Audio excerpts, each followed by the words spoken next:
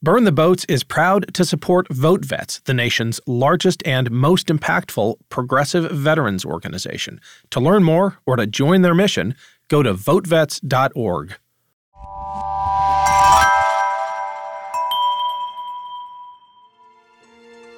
I'm Ken Harbaugh, and this is Burn the Boats, a podcast about big decisions.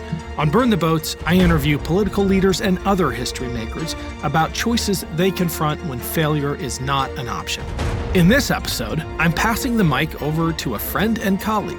Asosa Osa was my campaign manager when I ran for Congress in 2018, and she's now the Research and Policy Director for Fair Fight Action, Stacey Abrams' voting rights advocacy firm.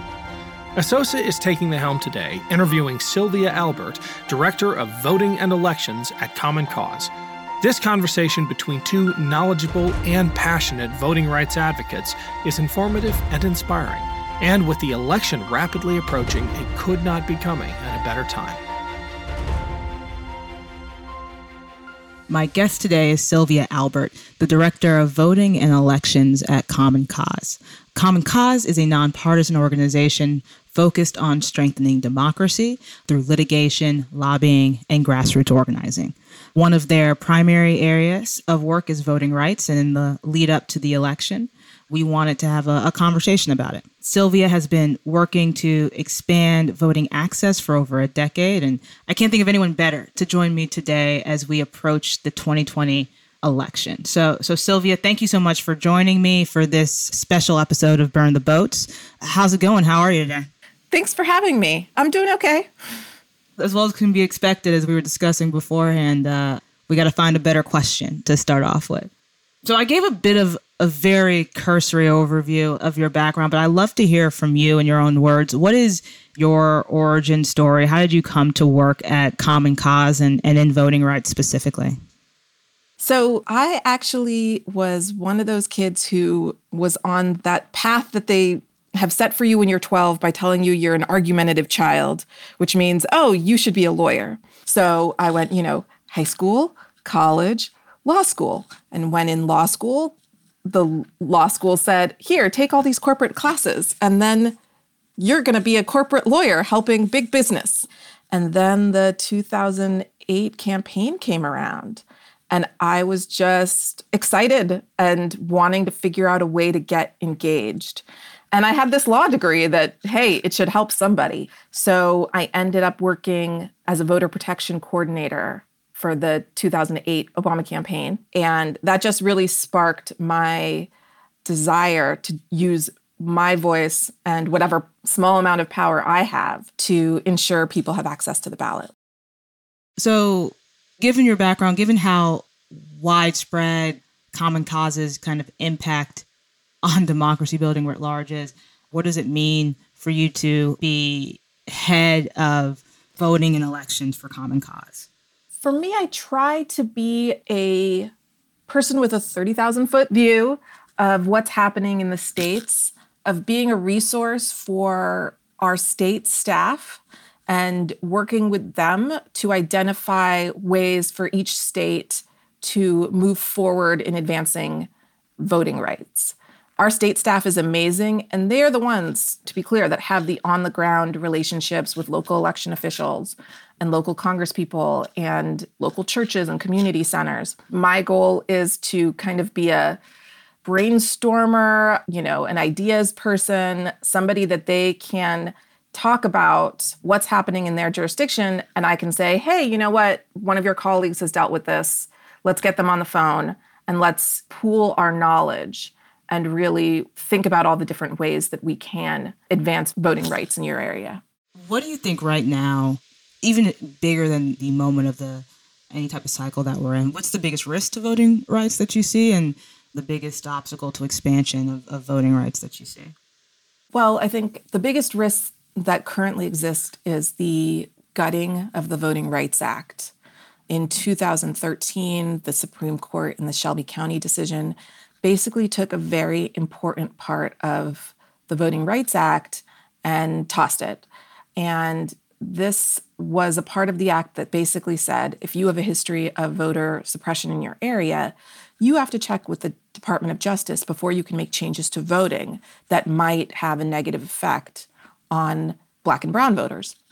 Justice Ginsburg, amazing woman that she was, in her dissent, wrote that the court's decision was basically ridiculous. And it was the idea of holding an umbrella, saying you were dry, and then saying, let's toss the umbrella away because I'm dry. That's absolutely ridiculous, right? When you take away the protections of the Voting Rights Act, we immediately saw rollbacks in voting access all across the country. There were states that took actions literally the week of the decision, immediately started taking actions the Department of Justice had previously told them they could not take. So I think that is really a huge barrier to maintaining access to the ballot. And unfortunately, I have to say that in concert with that is the way that, I'll just be honest, the Republican Party has seemed to decide that the Voting Rights Act isn't a great thing. The Voting Rights Act was reauthorized multiple times by Republican presidents, the last time under George W. Bush. And it generally has been an easy sail through Congress. And after the Supreme Court gutted the Voting Rights Act, the next step would be for Congress to get in there and reaffirm the Voting Rights Act and its protections. And it seems that the Republican Party has decided that that is not conducive to them maintaining power. You can go even further than that and say that there unfortunately seems to be a general acknowledgement that getting rid of more of the Voting Rights Act would be to their benefit. I'm thinking mostly here of the vote by mail litigation that was filed in Arizona and appealed by Republicans, and seeing how that piece of litigation was essentially hijacked by 7 U.S.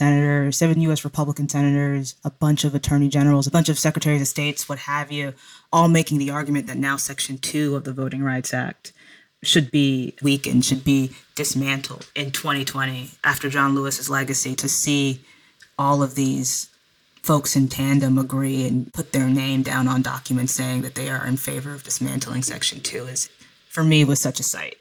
Yeah, it's, we are a nonpartisan organization, and let me be clear that this really is about party control, and it just happens to be that one party has found that this is the way to maintain its control. Gerrymandering is also a huge problem, and I think that's also a risk. Recently, the Supreme Court basically said it's a non-judiciable issue, which is kind of ridiculous to me. But it basically said, this is politics. It's not a legal thing. We're not going to get involved. And it just so happens, right, that Republicans have done a better job of gerrymandering across the country. That is not uniform. Oregon has been gerrymandered by the Democratic Party, and we have been pushing redistricting reform in Oregon. And unfortunately, due to the pandemic, we were unable to get the amount of signatures we needed to get on the ballot this year because obviously door knocking stopped. But we will continue to do that because we represent the people and we don't represent either party. You spoke about the pandemic, and I know you've written and spoke about how COVID-19 has exposed the cracks that were already inherent in our election system, the administration issues, the policy issues, and the discrimination issues. And could you kind of talk through that and walk us through how a lot of what we're seeing today in our elections are issues that were there underlying in the fodder and are just now being exposed, and how the pandemic is doing that? Sure. Our elections are not voter-centric. That's the reality. Our elections are bureaucratic, and they are government-run, obviously, and they are very, very local. And to me, what a voter-centric election would be is one that provides multiple opportunities for voters to interact with the system in different ways. So that means, how many different ways can you register? How many different ways can you request a ballot? How many different ways can you get an absentee ballot and return it? How many different ways can you vote in person, early vote? Is there curbside voting?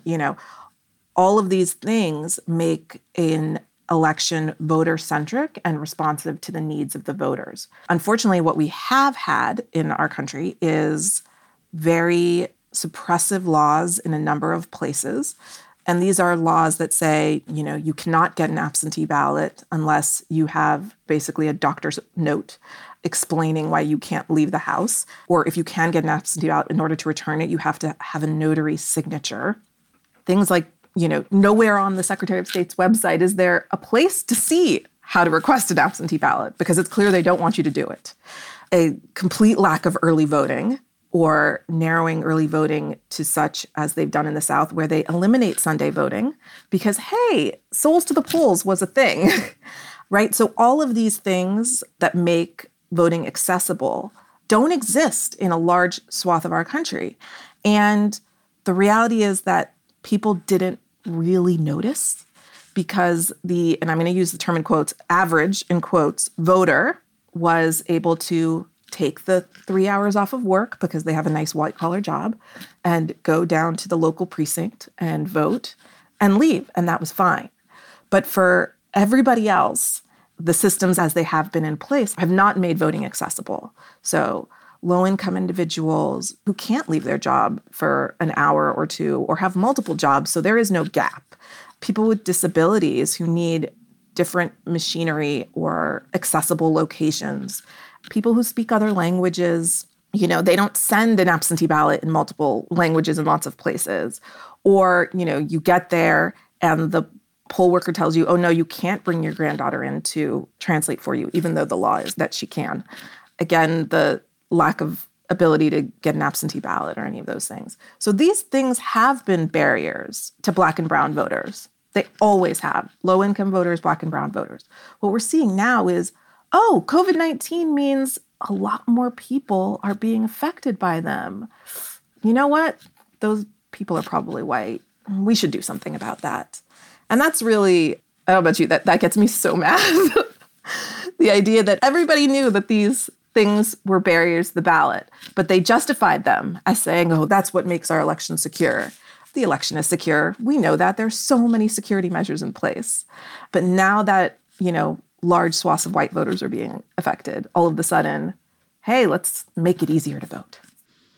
I'm reminded of, I had the privilege of working a voter protection hotline in 2018 in Georgia to try to help voters figure out if their vote has been counted. And there's something about an 80-year-old African-American woman calling and saying that she had filled out her voter registration, got her registration card, took a photo of her registration card, got her mortgage documents, got some UPS mail with her address on them, got her birth certificate, a copy of her birth certificate, and had a whole packet of information as she walked into her polling location with the expectation that she would be asked to prove that she was able to vote, have issues voting after having done all of that, and now trying to call and figure out whether or not her vote was counted. And it's sad how many different elections someone has to go through before that is their base case. And you see a lot of folks championing things like, look at all these lines, people are very excited to vote. Where at the same time, when I see young Black moms coming to a polling location with folding chairs, and you're just very much like, how many times has this gone wrong for you to get to a place where you're bringing folding chairs and you're bringing snacks for your kids and you're bringing all of these things for you to have that option. So I think you're absolutely right, seeing how COVID has moved some of these issues out of specific communities into the broader ecosphere. And now we need fixes. It's quite frustrating. It's very frustrating. Well, we will get there. And on that point, you all have been sounding the alarm on the funding, on the policy barriers these states had to kind of implementing the changes they need to implement quick, as fast as possible. In your opinion, are we meeting the moment in terms of, given where we are, doing what we can to make sure that every vote is counted? Are we meeting the moment, in your opinion? I think local election officials and local poll workers and their communities are meeting the moment. They are doing everything that they can. They're thinking outside the box. I was talking to somebody, and I can't remember what state now, where they've created some drive-through polling locations, like as if you were going to an ATM. So local election officials are doing just an amazing job of dealing with the many changes that need to happen. Congress has not done its job. Congress has not appropriated money. And what that means is these election officials are going to do their damnedest and they're going to try so freaking hard. But there are going to be issues that pop up because they won't have enough staff members to count as fast as they need to count. So we'll be waiting longer to have the results. So, I'm disappointed in Congress. But another silver lining is that the nonprofit community has stepped up. And it should not be the job of nonprofits to be giving grants to local governments so that they can hire more poll workers and purchase machines. But that's what's happening. Hundreds of millions of dollars in grants are going from foundations to local election officials to help them deal with this. And again, that's a real failure of Congress.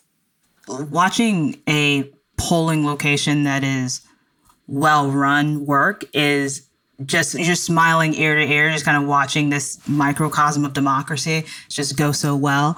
And a lot of these folks are doing it year after year and cycle after cycle. And the process is so complicated, but you're right, they do literally everything that they can with the resources that they have to make sure that these elections can run well. I was reading a story about an election official who figured out that it would cost $250,000 to try to get disposable pens for every single person who needed one. And so instead, he found out that Q-tips could work and went and bought up every single Q-tip in the entire county and cut them in half and made them available for the voting machines. So they're ready and working until the very last second. As it relates to this, the poll worker shortage that we've heard so much about, it seems like that is one of the areas that people are mobilizing their resources and their communities and their volunteers. Where are we on the poll worker shortage and what it can mean and how we could help? Yeah, it's so important that a new generation of poll workers and civic-minded people really step up. The average poll worker is over 60, and in the midst of COVID, they can't come out to work the polls. They don't feel safe. The good news is it has been working. We are partners with Power the Polls, which was created for this, whose only goal is to work with nonprofits and communities around the country and recruit as many poll workers as possible.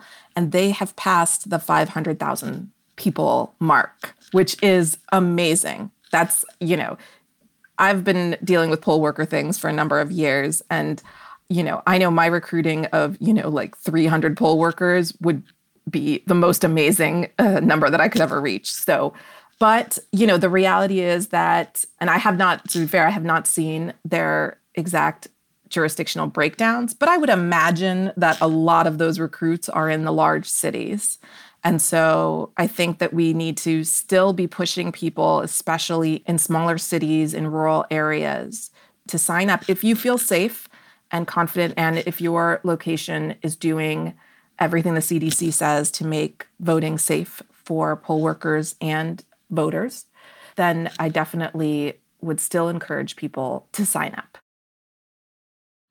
So we've got nonprofits trying to shore up some of these funding issues. We've got poll workers being recruited by organizations like Common Cause and Power to the Polls and whatnot to try to shore that up. I know that there's also a large litigation battle that's being played out or has been played out over the last couple of months. Can you kind of speak to how there's been a need to try to expand more voting opportunities going into this election and how you're thinking about the litigation landscape in terms of how it's helping or not helping voters?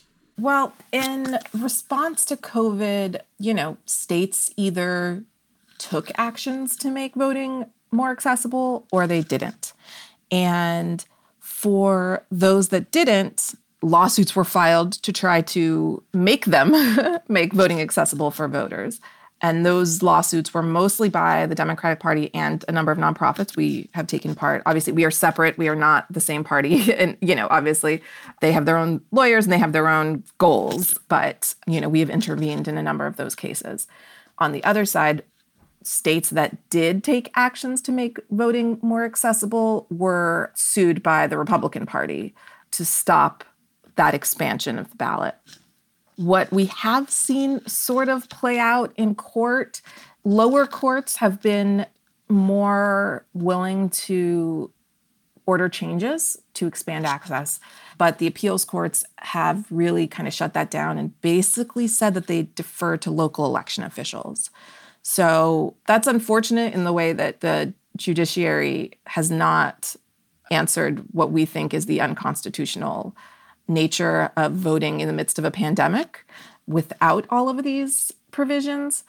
But I think the good thing to see is that so many states took those actions without litigation, or once litigation was filed, settled. So right now are only 5 states in the union that are not allowing everybody to vote absentee due to COVID. They're not particularly surprising: Texas, Louisiana, Mississippi, Tennessee, and Indiana. And, lawsuits have been filed in all of those states to try to force them to do so. They have not been successful. But I think all in all, it's been positive because it's opened people's eyes to these ridiculous and draconian restrictions on voting. I think that there are so many different ways that folks are trying to make sure that we have, a successful election here. And there are so many people working towards that same goal. And from an organizing standpoint, litigation, legislation, elected officials, election officials, it's really kind of a awe-inspiring level, I think, of effort, even if, the organization may or may not be there. But I think the effort and the will and the goals are there. And so I know a lot of folks are talking about doomsday election, fan fiction type scenarios of what we may see. But I was maybe more of a measured question, maybe, what are you most concerned with in terms of how the voting process will work during early vote and leading up to Election Day? Where do you all see those cracks maybe being the largest that we talked about earlier? Sure. Absentee or mail-in voting, or whatever you want to call it, is a great option. And key to our platform is always that voters should have multiple options and they should choose how to go about voting. But when it's your first time using an absentee ballot, there is much more chance of there being an error. There are lots of forms to fill out and lots of places on the form that you could have accidentally forgotten to write your driver's license or something like that. Or, sealed it in the inner envelope and then in the inner envelope, put the inner envelope in the outer envelope, So I am concerned that people are going to, put their absentee ballot in the mail and not know that it wasn't counted. So luckily, majority of states have tracking systems now.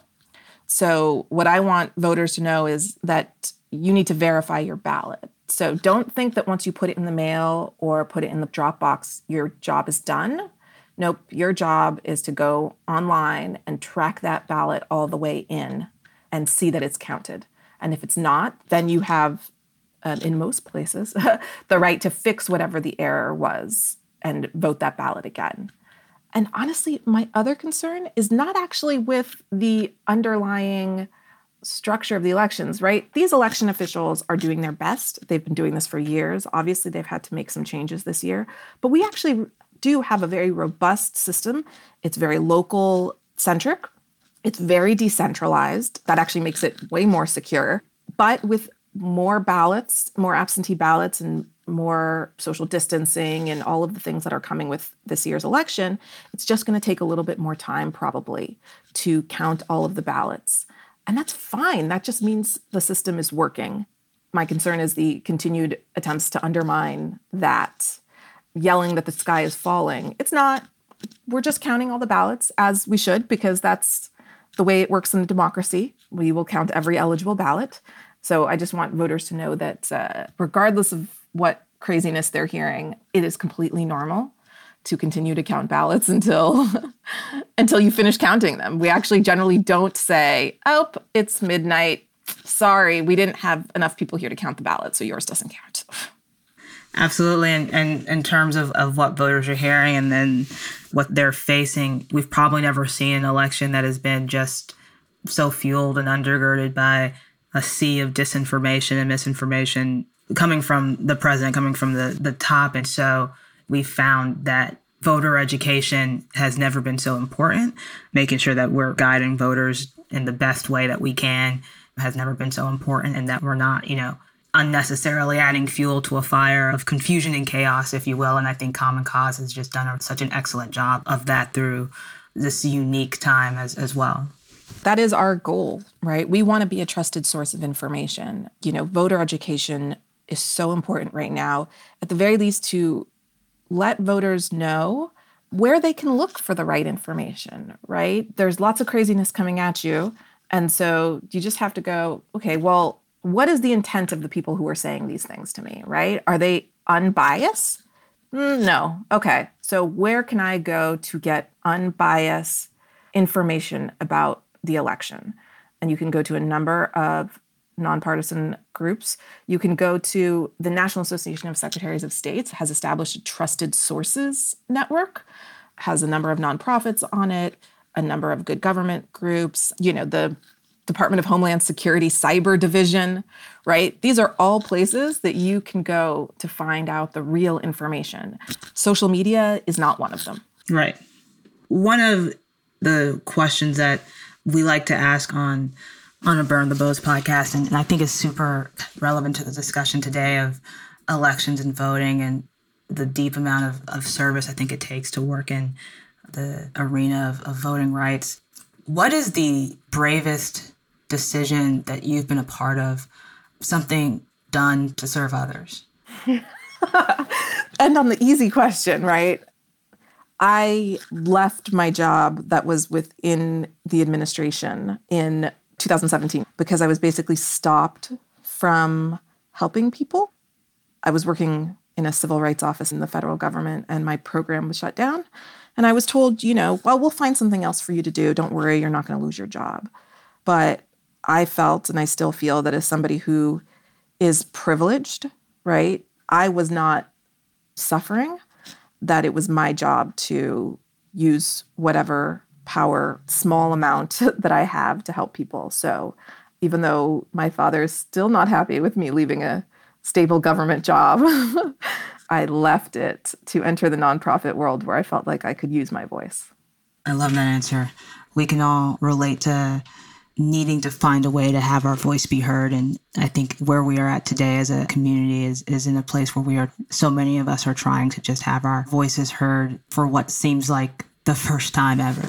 And in order to do that, one step, not the step, but one step is to make sure that folks are voting in any way that they can. So I end by asking you to kind of walk voters through what they should be doing, how they should be preparing, how they should be voting, and so that we can make sure that we end the podcast here with some voter education. So first of all, every single voter should be registering or making sure that they are still registered. There are tech glitches. There are sometimes issues where even though you voted 3 months ago in the primaries, for some reason, you've been removed from the rolls. So, number one, make sure that you are registered. Number two, make a plan to vote. Whatever you're going to do. Are you going to request an absentee ballot? Are you going to go early vote? Whatever that is. Do you have the location of the early voting location that you're going to go to? Do you have the times? Have you picked the date that you're going to go? Have you made arrangements so that, as you said, you bring a chair and some snacks if need be, right? So everybody should be making a plan to vote. Bring people with you. If you are engaged right now and aware of kind of the current world and feel like you want to do something, triple your power by calling 2 people in your cell phone who you think are maybe not that involved and get them involved, help them figure out how to register or check their registration.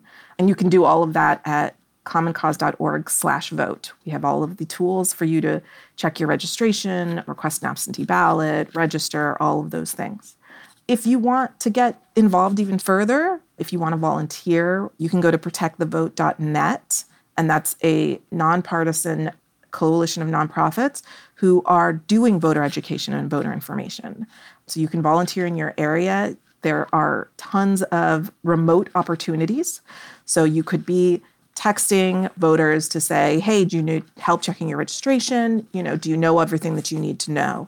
And in just that small amount, you can text 1,000 voters and look at the amazing amount of information that you have shared. And I guess finally I would say, don't give up. This year has been a difficult one for a lot of us. And it was really, I live in Washington, D.C., so I did pay my respects to John Lewis. And standing there and thinking about what he had gone through and how he never gave up was just incredibly powerful for me, right? I have so many privileges that he did not have 50 years ago, but he didn't stop. So neither am I, and neither should you. Sylvia Albert of Common Cause, thank you so much for joining us here today. I really appreciate it. This has been incredible. Thank you so much. Thank you so much to both Sylvia and Asosa for this enlightening conversation about voter access, the risks and obstacles to full voting rights for all, especially during COVID-19, and what we can all be doing to prepare for the upcoming election. If you enjoyed today's episode of Burn the Boats, please rate and review us on iTunes. It really helps other listeners find the show. Thanks to our partner, VoteVets. Their mission is to give a voice to veterans on matters of national security, veterans care, and issues that affect the lives of those who have served. VoteVets is backed by more than 700,000 veterans, family members, and their supporters. To learn more, go to votevets.org. Burn the Boats is a production of Evergreen Podcasts. Our producer is Isabel Robertson. Audio engineer is Sean Rule Hoffman. Special thanks to Evergreen executive producers Joan Andrews, Michael DeAloia, and David Moss. I'm Ken Harbaugh, and this is Burn the Boats, a podcast about big decisions.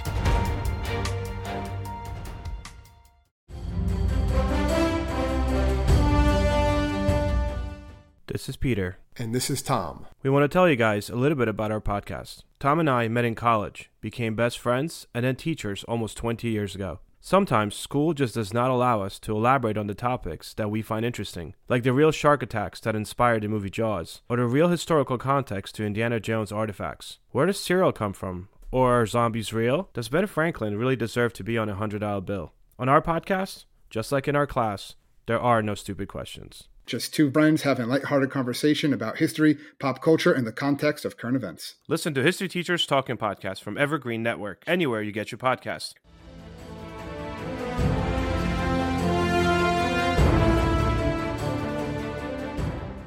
This podcast was produced with the support of the Ohio Motion Picture Tax Credit and in partnership with the Ohio Development Services Agency.